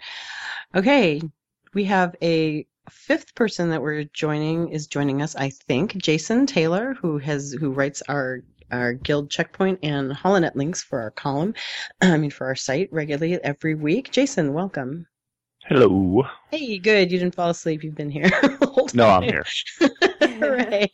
We just brought Jason on because he actually talked a little bit in a recent column about the first topic that I want to talk about today, which is morality and gameplay. Some of the things that we learned about from New York Comic Con, there were several that kind of had to do with light and dark scores and points and things like that. So one of the things that Jason and I talked about a little bit on Skype was the dark side corruption of appearance. And let's just go around and see if people like that idea or not. I do like it. I think it's a cool thing to be in the game. Jason, what was your reaction when you heard that? Well, at first I was, I kind of understand it. I mean, if people are going to spend some time on their character creating it, if they get the dark side points, it starts going like if anybody's played the original KOTOR, you start getting the blue veins and your skin goes all white and you get the yellow like eyes. I can understand, well, that's not the character I made. However, you made the choices to be dark side, Carla, and so you should have the blue veins sticking out and the white pale skin. So Moi?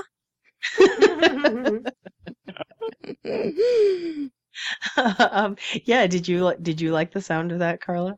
Actually, I love the fact that there are appearance altering effects for answering the questions. I will definitely have that toggled on because, contrary to popular belief, I'm not playing purely evil. I'm going to let my character develop its own path. And if it feels mad at the moment or evil at the moment, let it answer evil. If it feels good, I'm going to answer good. I'm not going to, go down a solid, light, dark, or neutral path. So I'm okay with it altering my appearance. Yes, it may eventually be that I'm some ugly little old Sithy bad boy, but I'm okay with that. What I don't like is that there are no light side appearance changes. Right. And in fact, when we were talking to Stephen Reed, he agrees with you. He thinks that if there's a dark side result, there should be some kind of light side. And nobody can really agree with what that was, but I'm sure that if they sat around, they'd be able to think of something. Yeah, we don't want halos over their head or something, No. But I think that there should be some sort of choice, and I don't think you should have a toggle. I think that it should be part of the game. Well, I mean, Yeah. the just in culture and in the films and in Shakespeare and everything, isn't it just that good people are physically attractive and bad people are hideous? That's sort of what this is. So it's you like Han Solo's good, so you have the square jaw and flowing hair and stuff like that, and that's your only indication of morality. I don't I don't know. It seems a little weird to me, but that is the way the films work. It's kind of canon, right? But who's to say that the evil has to take on a distorted or an ugly look? Why can't they turn beautiful? Because it's all Portrait of Dorian Gray and yeah, I but don't know. that's not always the way it's going to be. I mean, because after all, if you're playing an Imperial agent, you're going to use your sexy little wiles to get information, and That's totally true. Yeah. You're right. Because it's the Force that corrupts you Exactly. and makes you look weird. But it's just dark side points? That's what it Yeah. said. Huh. The that is Imperial strange. agent, though, isn't using the Force. Yeah. Oh, oops. That's So, weird. I guess that is a little inconsistent. So, yeah, I'm assuming that everybody will be affected, not just the Force users. It just I says think dark the Force scores. users should be the only people who are affected. Yeah. Well, I mean, I have in to agree with theory- Roxanne. Yeah. No, I think Well, all say- of them should be. No, Carla. No, I think that they should. Because it's the Force that makes you... It's kind of like in Fable, if you were a magic user, you would get kind of you get the blue veins and stuff like that, and it's weird because was it strength and skill actually made you more attractive, but the magic was the only thing that made you less attractive? But it's tied to an external force. It's not just because your morality. Well, It's I'll because go the with your Force is making you choice look if they weird. take away the toggle. If they Okay, Damien. sold. Oh, sorry, go ahead. Finish your thought, Jason. Oh, no, I was agreeing with Carla. I was sold. Okay, deal. Yeah. Damien, do you plan to play evil or neutral or good? Do you know? I actually have for the first time ever, I actually came up with a little bit of an RP backstory, and Mhm. I'm going to be playing. It's two of my first four characters I already have planned out. They're going to be the Sith Inquisitors, and one is going to be just completely reckless evil, and the other one's going to be a neutral light, if not, if anything more light than neutral. But, So, are you excited about the idea that your evil guy is going to look evil as he progresses? Oh, absolutely. And to be honest, they could, with the gear thing, the light side, dark side, required gear, they could even make people look really nifty or, really evil, depending on the alignment as well. Right. Well, so let's think about the gear. So light side, dark side, we've heard that there's gear for, that's going to be geared towards people depending on how evil or how good they are. And I like that idea a lot, I think. But yeah, it's kind of interesting. Is this the first MMO where, that kind of thing is in the game? Or I guess we don't have dark side, light side points in other MMOs. No. Well, UO had something similar, but all that affected is you got different titles. You were the Glorious Lord or the Infamous Scoundrel and stuff like that. Dread Lord. Yeah, exactly. Right. Wouldn't it be similar to some reputation with certain factions in WoW where you could get hatred and stuff? Yeah. Well, since they tied gear to those different factions, yes, that, but I would think that would be the only relevant comparison. I don't think that we have anything that, because you can make choices in WoW, good or bad, and it really not affect anything. Mm-hmm. Yeah. Well, Yeah. morality is just like faction, but on a global scale. Right. Which is why it's a little weird. But Yeah, I guess that's a good comparison, actually, like a faction rep kind of thing, where and I think they have said before that, this gear, the dark light gear, it's just going to be a small fraction of the gear, of all the gear that's available. So so it's kind of there to add flavor to the game and to maybe, but it's not something where you're going to say, oh, I have to go dark because I need this, I need this helm. It's the best helm in the game, that kind of thing. They don't want that to be an issue. Well, Kathy, what about you? What do you think about this? I like it. I think it's cool. I don't know how evil I can go. So I don't know if I'll ever have to, and I have to say that I'm a little bit vain, so I might not want to be that ugly, and I look like the kind of person that always turns the helmet off because I want to see my hair. So I don't know. In theory, I would be like, yeah, I'm just gonna, I'm gonna take those purple veins, but I don't know. I might eventually say, I'm tired of this. I'm gonna go back to being pretty. So I might be weak. Can you turn the toggle back off, and will it let you go back to what you were? Or are you stuck with your choices and it stays that way even if you turn the toggle off? The way Zoller said, it's going to be just like the helmet toggle. You can turn it on and off in your choices and the settings. But will it retain your diminished appearance? Yeah. I think probably, right? Yeah. Yeah, it's going to be based on your dark side point. Okay. Well, now that's awesome. Now I like, you could keep the toggle. And the reason why I say that is because if you're really kind of playing bad, it's back in the game. I took care of it. Get right on that, Roxanne. Thanks, Roxanne. If you are playing really, really, really evil, and I'm stealing this from Moss Eisley Radio, by the way, because I heard y'all talking about it, and y'all made some very valid points that if you're fixing to do a flashpoint with someone, and they look like this old hag, and you go, oh, no. We can't invite that person because we know what choices they're going to make. He's going to kill the captain. Exactly. So do you really think that people are going to base their socialization invites on someone's character looks or whatever? I don't know. I love that idea, though. That's really exciting to me. I hope that it happens. I hope we get to see how that develops. That's that will take a couple flashpoints, and then that's going to be noted on friends list. Yeah, but you toggle it off, because if you want to get a group, you just toggle it off. Go get your little group, and then in the middle of the group, you toggle it back on. I know, that's right. In the group, you get to the couch, all of a sudden you stand next to you, like, wait a minute. That is not how you looked 10 minutes ago. We're in the middle of the conversation before you make your choice. That's right. That'll teach you, pretties. Man. We were bad. Oh, yeah. Did they even talk? I mean, when I noticed that they said that this your light and dark scores will not give you any new abilities. Did anybody really think that they would? Did they announce that they would at some point, and I missed that? They do in KOTOR, because parts of the forest tree are not accessible to you, like mind control and lightning and stuff, and healing is only for good. It's and if you think about it, it makes sense because that's based off the films as well. Like the Jedi and the Sith use different powers. Well, they're saying that it will not give us new abilities in Tor, so we don't have to worry about. Well, I mean, I guess that doesn't. Yeah, now that because you choose a faction in your class determines your abilities, so it doesn't make sense when you think of it that way. But it always made sense to me just because, KOTOR, And then it's my only litmus test for Tor, apparently. Well, yeah. Does anybody else think that you should have just different sets of abilities based on your morality? I think it'd be cool.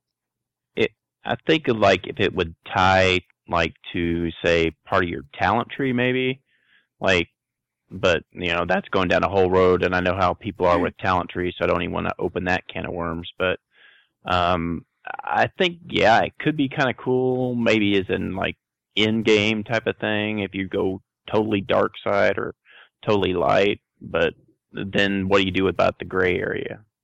Mm-hmm.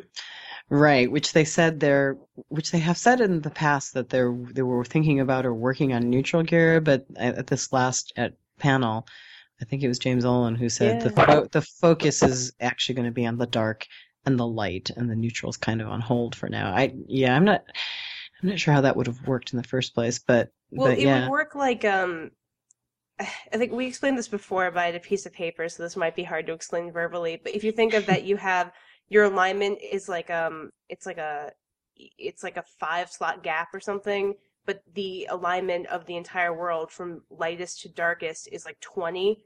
So you can move your 5 slots of any darkish. along the line. So you can be the top 5 or the bottom 5 or like the middle. But if you move in either direction, you'll start to like lose out on those like bottom slots.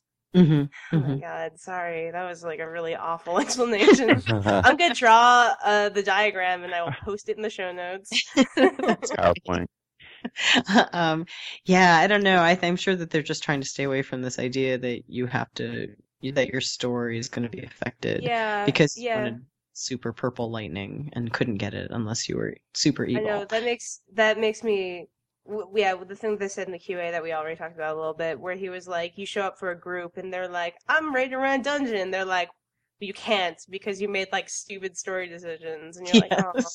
Because you're too good or you're too evil. You're not completely dark, so you can't be in our raid party. So Yeah, I mean that would suck because I really like the idea of the class content, just being this kind of, the really whole sort of BioWare single player experience, and being able to kind of like do whatever you want and have that be like just your game that you do, and the idea that stuff later on will like dictate that you can't play it the way you want. Like, I'm glad that they're not tying like abilities to those choices. All right, so we're okay. So as far as morality, we're okay on a certain amount of effect on the game, but we don't want it to be too crazy. Like no big abilities that. And we want it fair, light and dark. Yeah, I think it would be interesting to see. Right. But all right. Well, let's move on to. There was a little bit of news in the area of World of Warcraft this week, and I know this is not a World of Warcraft podcast, but it was so big that I said, "Oh my gosh, we have to talk about this."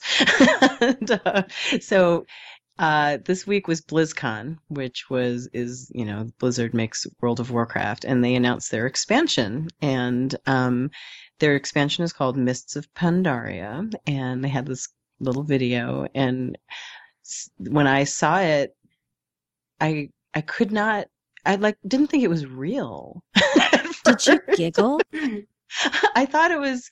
So is this real, or is this like an early April Fool's joke, or what is this? I don't know. Early. Yeah, it's really early. Damien, have you seen it? Yeah, actually, I heard from a bunch of people a while back that was the rumored expansion, and a lot of people were talking about it, getting all sorts of excited. But somebody Really? just the other day, I forget who it was, on Twitter, they actually said, what the heck was it? They said they said, okay, so we're going from saving the entire world from this fire-breathing, earth-shattering dragon to helping pandas make beer. So when does SOTOR come out again?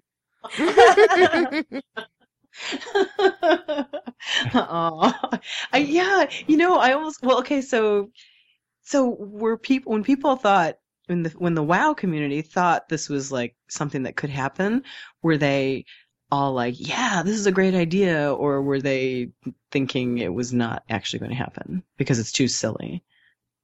There was a lot of people that were really hoping it was going to happen, just because one of the pets from a while ago was the little Pandaren monk guy you get to follow you around, and he does ninjutsu. Oh, I got that. I paid real money for that because it's super cute. But do I want it to be the basis of an entire expansion that I can play him? No, probably not. I have this song of kung fu fighting in my head. I listened to Roarcast last night, and they were at BlizzCon, and they are big time WoW followers, and I believe that. What did Stompalina think about it? It was, of course, they're pretty explicit, so a lot of it I can't repeat. But well, yes, like it or not. Yeah. Well, especially the quote semi-Pokemon thing, they were not liking that at all. The pandas, they kind of really, a lot of them were hoping that the monk class would have been like a new hero class, because having to start from now level 1 and go all the way to the new level 90. They're like, I'm not so sure about that. So. Oh, they didn't make it a hero class to where you could start at like 55 or 60 or something? The level 1 through 10, and then you decide whether you want to go Horde or Alliance, and then you still have to go all the way up to 90. Oh, ouch. No. Nay. You have to stare at the back of that panda butt for a really long time before you get to endgame. Oh my gosh, no wonder people are upset. Yeah. Well, so Jason, what did the person who went to BlizzCon, what did they say was the reaction? Well, I mean, they really thought, it looked pretty cool, and a lot of them did like the tie-in of the 12-month subscription that if you up your subscription to a 12-month on WoW, that you would get Diablo 3 for free, which I'm thinking, if you do the math, 12 months, you're going to pay more than you would actually pay for Diablo, but yes. I kind of, so some of them, it was kind of mixed emotions about it. I think some of them were like, yay, we have an expansion, but I think a lot of them are saying it looks like, are they kind of making it a little more kid-friendly so that if maybe in the future World of Warcraft goes to the free-to-play model, maybe it opens it up for a younger generation, so then Titan might be either now something for the adults to move on. So, right. So, they're definitely going for the younger crowd, right? The pandas and the Pokemon game is clearly. Although Roxanne, your reaction was like, "I like Pokemon." Yeah, Pokemon's the best. Pokemon's awesome. Pokemon is totally for people in their 20s. I don't care what anyone says. Yeah, they had some there saying, hey, everybody around the table was like raising their hand, like, yeah, I play that too. Yeah. Right. Well, so this is, I feel like, is this what we want in our society or in the gaming society, to have younger and younger kids getting into MMOs? No. No. It just doesn't seem that a great an idea to me as a parent, and also as somebody, who just is playing the game. I don't necessarily want 8-year-olds everywhere. I like 8-year-olds, but it just seems, I'm not trying to be ageist. It's just like, and there's so many people, there's like, they don't even want people who are like lower than, I don't want anyone below the age of 25 in my guild or whatever. And, I resemble that. So, I feel like it's just like weird. I'm really confused by this expansion. I don't know. I guess that would make sense if, as you say, they're trying to like drum up support for when they go to free to play. But I don't and someone who knows a lot more about marketing and this pay model can prove me wrong, but I don't know how much money you can make marketing to kids in an MMO space. Because, what are a lot of parents going to be willing to shell out, subscriptions and stuff? Or, well, I don't know. All their vanity pets have been selling like hotcakes. So if they go to something like that for the Pokemon battle thing, each, 6 months they roll out, 12 new pets. Yeah, but, those are, adults are buying them because adults have disposable income. I don't know. I don't think those pets, like the Sparkle Ponies and the Pandaren, the little companion guy, were bought by kids. I think those were my dad bought those. It's yeah, he's people the worst. He buys money, all of them. Because kids don't have that much money, so they actually have to think about well, do I want a video game or do I want this video game? They can't be $20 in a vanity pet, which isn't actually good for anything. I think that adults are a lot more frivolous with the money that they have. I think that the microtransaction model only works on people with disposable income. But I could be wrong. I just made that up in my head right now. But we're not really talking about, microtransactions at this particular point when we're talking about the expansion. If this expansion, by the way, for the record, I think WoW was probably one of the best games I've ever played. And I admire Blizzard for all the things that they've done for the gaming industry. I mean, how many of us were closet gamers for so long because, we just didn't want to talk about gaming with our families or whatever. And now there's millions of people out there coming out of the closet and talking about gaming. With that said, I was very sad to see this particular expansion come out because it seemed so far-fetched. But I did not like the whole storyline of the Draenei when it came out because I didn't feel like it fit in the World of Warcraft environment or history or, the whole genre. Yeah. Okay. I was going to say that too. I was going to make the comparison where so I think the pandas are weird, but I also thought the Draenei being from space was strange. So is it the same? Is it the same level of strange? Well, I don't know. They're both, from the Warcraft universe. So it's not like, they're lore centric. They came from Blizzard, right? It's not that they created it to cash in on Kung Fu Panda. No, okay, so yeah. I know that the Pandaren predates Kung Fu Panda but I'm sorry, without Kung Fu Panda, the movie, this expansion does not get made in this form. It wouldn't have been nearly as popular. Yes. Well, and looking at the trailer that they did, where all these, Pandarens are doing these karate kicks and training and stuff, you cannot help but believe that that's what this is referencing to draw in a younger crowd. Referencing them. Right. I mean, to draw in the younger crowd. I mean, this is a crowd of 8, 10, and 12-year-olds. And yes, there are adults that are going to like it too. I'm not saying that. But I think that they're targeting a specific market. I think that they've gotten some of the more mature gamers, and I don't mean mature like age-wise. I mean the ones that have been gaming for a while are getting tired of the game and moving on to other games. So they have to look at another, age bracket. Yeah, that's a really interesting point. I am not sure and I have nothing to back this up once again.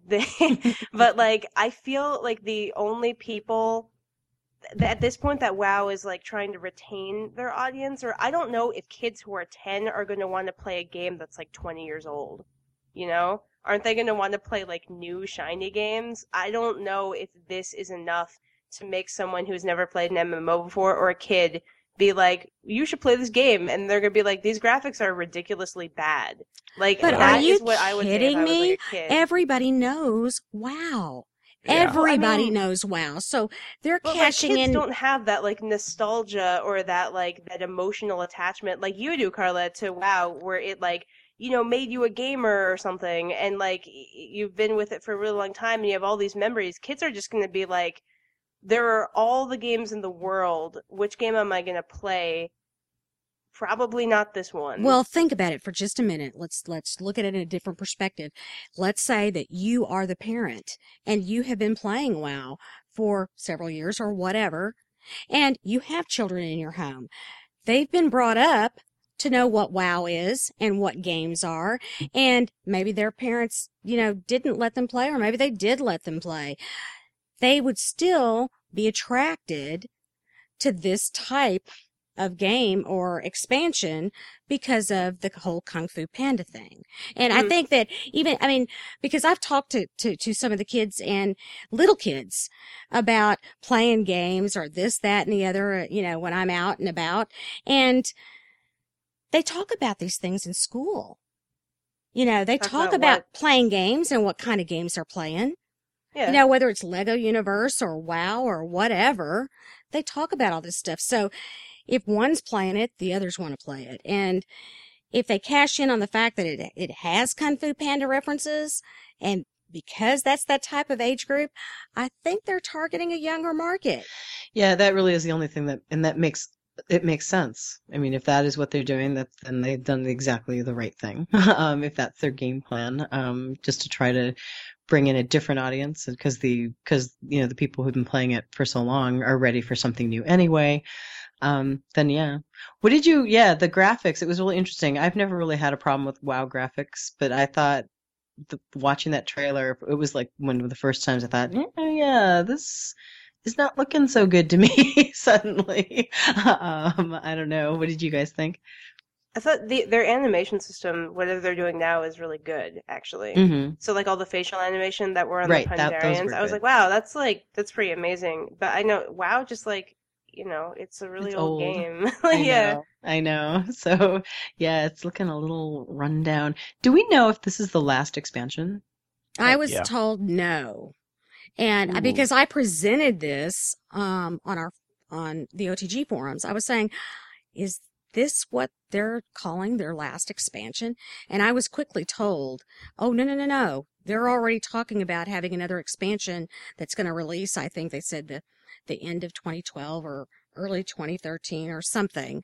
And I'm going, really? Because I had read something somewhere several months ago. We were looking at that and we saw a timeline or something, and it showed that there was only going to be one more expansion before Titan came out or whatever. That was the news that I remember hearing a while Right. back. But So I really don't know what the answer to that is now, because I thought it was, and I was told I was wrong. So I don't know.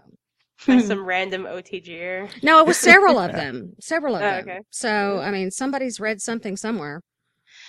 Well, I now, guess are they counting 4.3 as one, and then I don't know. Pandera as another one?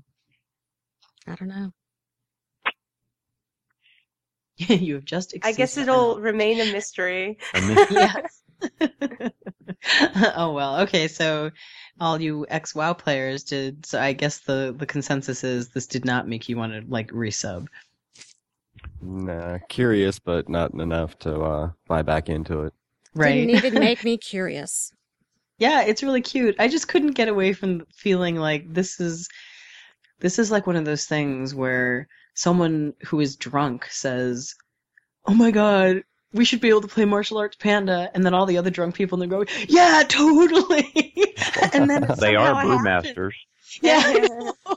And it seems really awesome and like a funny, great idea, and then it like comes out for real, and you're like, wait, did I really want this?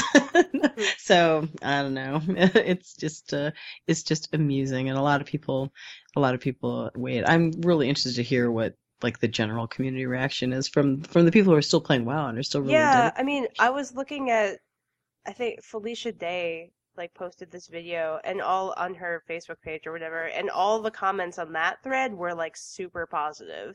Yeah, Everyone really. was really excited. Really? Yeah. And Jason, you said that Stompalina, the whole Roarcast Well, crew was pretty negative about it? Well, I think they were positive and thought it would look good, but I think a lot of them, they weren't as sold, especially on the new pet battle thing. That did not float their boat at all. And I think a lot of them were really hoping for another hero class instead of having to go 1 to 90. And that, to me, I think if it would have been a hero class, maybe that would have, I would have been like, okay, maybe I'll try that. But Right. So for those who don't know, the pet battle thing, I mean, it literally is like Pokemon, isn't it? The way it's going to work. The combat pets? Yeah. How's it Is work? I think because they talk about like you have to capture them and you have to train them. I mean, it sounds like the theme song from Pokemon. And then you have to make them fight other pets or something to train or something? Are there Yeah. like types, and certain types are stronger against other types and things? yeah, let's see. The pet battle system, here it is. PvE and PvP battles, it will be turn-based. Simple combat system. Fight with a team of 3 pets and a queuing system. You'll be able to find a fight pretty fast depending on the level of your pets. So That's awesome. And you will be also to level up these pets and sell them on the auction house. So I am going to play Mists of Pandaria. I was gonna say Roxanne's really So excited. you go into a PvP battle where only your pets fight? Yeah, and PvE. You have a team of 3 pets and you use those, and it's a turn-based.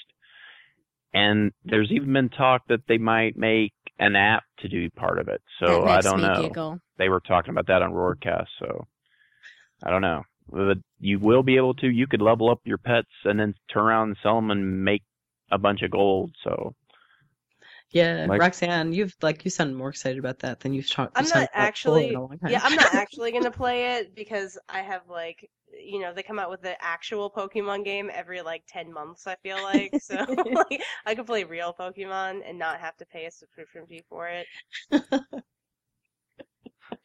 All right. Well, any last Oh, thoughts well. on the WoW expansion? Are you I'm going to not play, gonna Kathy? lie. 6 to 8 months into it, if they offer me the whole 14-day free trial, come back to it, I might ponder it and go ahead and jump in for a quick curiosity quenching. Yeah, I would play it for free, definitely, because I like pandas. Yeah, that's the whole thing where like and I was talking before, it's hard for me to criticize Blizzard and be like, oh, they've totally destroyed the series because no one's been doing this longer than they have with more success than they have. So I feel like they know what they're doing. And if this could be good, we don't know. I guess the concept of it is a little jarring, but if they totally screw this up, it will be the first time and really surprising. But even if it's a descent for Blizzard, it's going to be a long, slow descent for all those subscribers. Oh, yeah. I mean, Yeah. it's been around for so long, and I mean, like Roxanne said, I mean, they've been doing it for so long and have had and brought so many people to the MMO community. Right. Okay. All right. Well, why don't we just move on to our thanks and that kind of thing. I want to thank Jason for joining us at the last minute. We appreciate you. Thank you. Yeah. Why don't you tell us some of your contact info and where we can find you on the site? You can find me my email, jason@CarillianRun.com. And also you can follow me at Twitter at JT_HoloNet, HOLONET. And my columns, I write Guild Checkpoint every Monday and Thursdays. I write the HoloNet links page, and you can check those out every Monday and Thursday. And then also if you've missed any, you can go under our breaking news and look under media, and you can go down the list and look for Guild Checkpoints and also the HoloNet links and catch up. It's actually under our CRR columns tab. We moved around a little We bit. moved you a little bit. Oh, you moved me around. Hey. We moved you. Easier to Teach you to find. go on vacation. So yes, if you have a guild that you would like to be spotlighted by Jason, then go ahead and shoot him an email, or us an email, and we'd be happy to let the community know a little bit more about your guild. Damien, /Vertec, where can people get in touch with you? All right. First off, Vertec is spelled VIRTEK, and you can reach me at vertec@torsyndicate.com.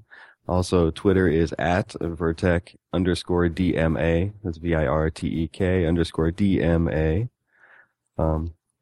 That's pretty much my main points of contact. I do the Google Plus thing, but not quite as much. And that's just vertec.dma. Okay, good. We also want to hit some iTunes reviews. This is embarrassing, but we just this week learned how to figure out where the reviews for other countries are. So we found a very few that we want to give a little shout out to. Welcome to the internet, us. I feel so bad. I was like, there must be a way. How do I do it? From Canada, there is a Brisen Mundane. I'm sorry, I can't pronounce this name, but thank you for writing us a nice little review. From the UK is Azure Bonds. And finally from Germany, Von Tom 83. We really appreciate. I'm sorry that if you feel we have ignored you for the last year. But we will now check those a little more regularly. So if anybody from anywhere aside from the US wants to leave us a review, we will definitely be looking at those, and we appreciate it because it helps us. You can subscribe to our podcast on iTunes and Zune. Carla. All right. Well, you can contact us through our website at CarillianRun.com. We also have Twitter and Facebook. We have buttons on the upper right-hand corner of our main website. Leave us your questions or ideas for discussion topics on our forums, on Twitter, or by voicemail. Our voicemail message number is 281-766-4511.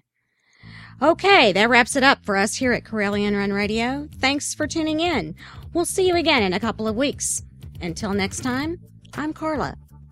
I'm Roxanne. And I'm Kathy. May the force be with you. And may we never see playable Ewoks in Tor. You have been listening to Corellian Run Radio, a Star Wars The Old Republic podcast. Tune in next time to hear Stephen Reed say... So you may have heard that we did announce the release date a few weeks ago in London. I lived in London for 10 years, and in case you haven't guessed, I am English. But I'll be honest, the truth was there was at one point we were going to announce it here today at NYCC. And it didn't happen. And I love my English countrymen, but let's be honest, we're not really known for like wild applause and enthusiasm and excitement. So when we did announce the release date, the reaction was pretty much, as I was in the room, was kind of like a polite golf clap. You know, it's like, jolly good show, well done. So what we did was we went away and we did a new game trailer for you guys.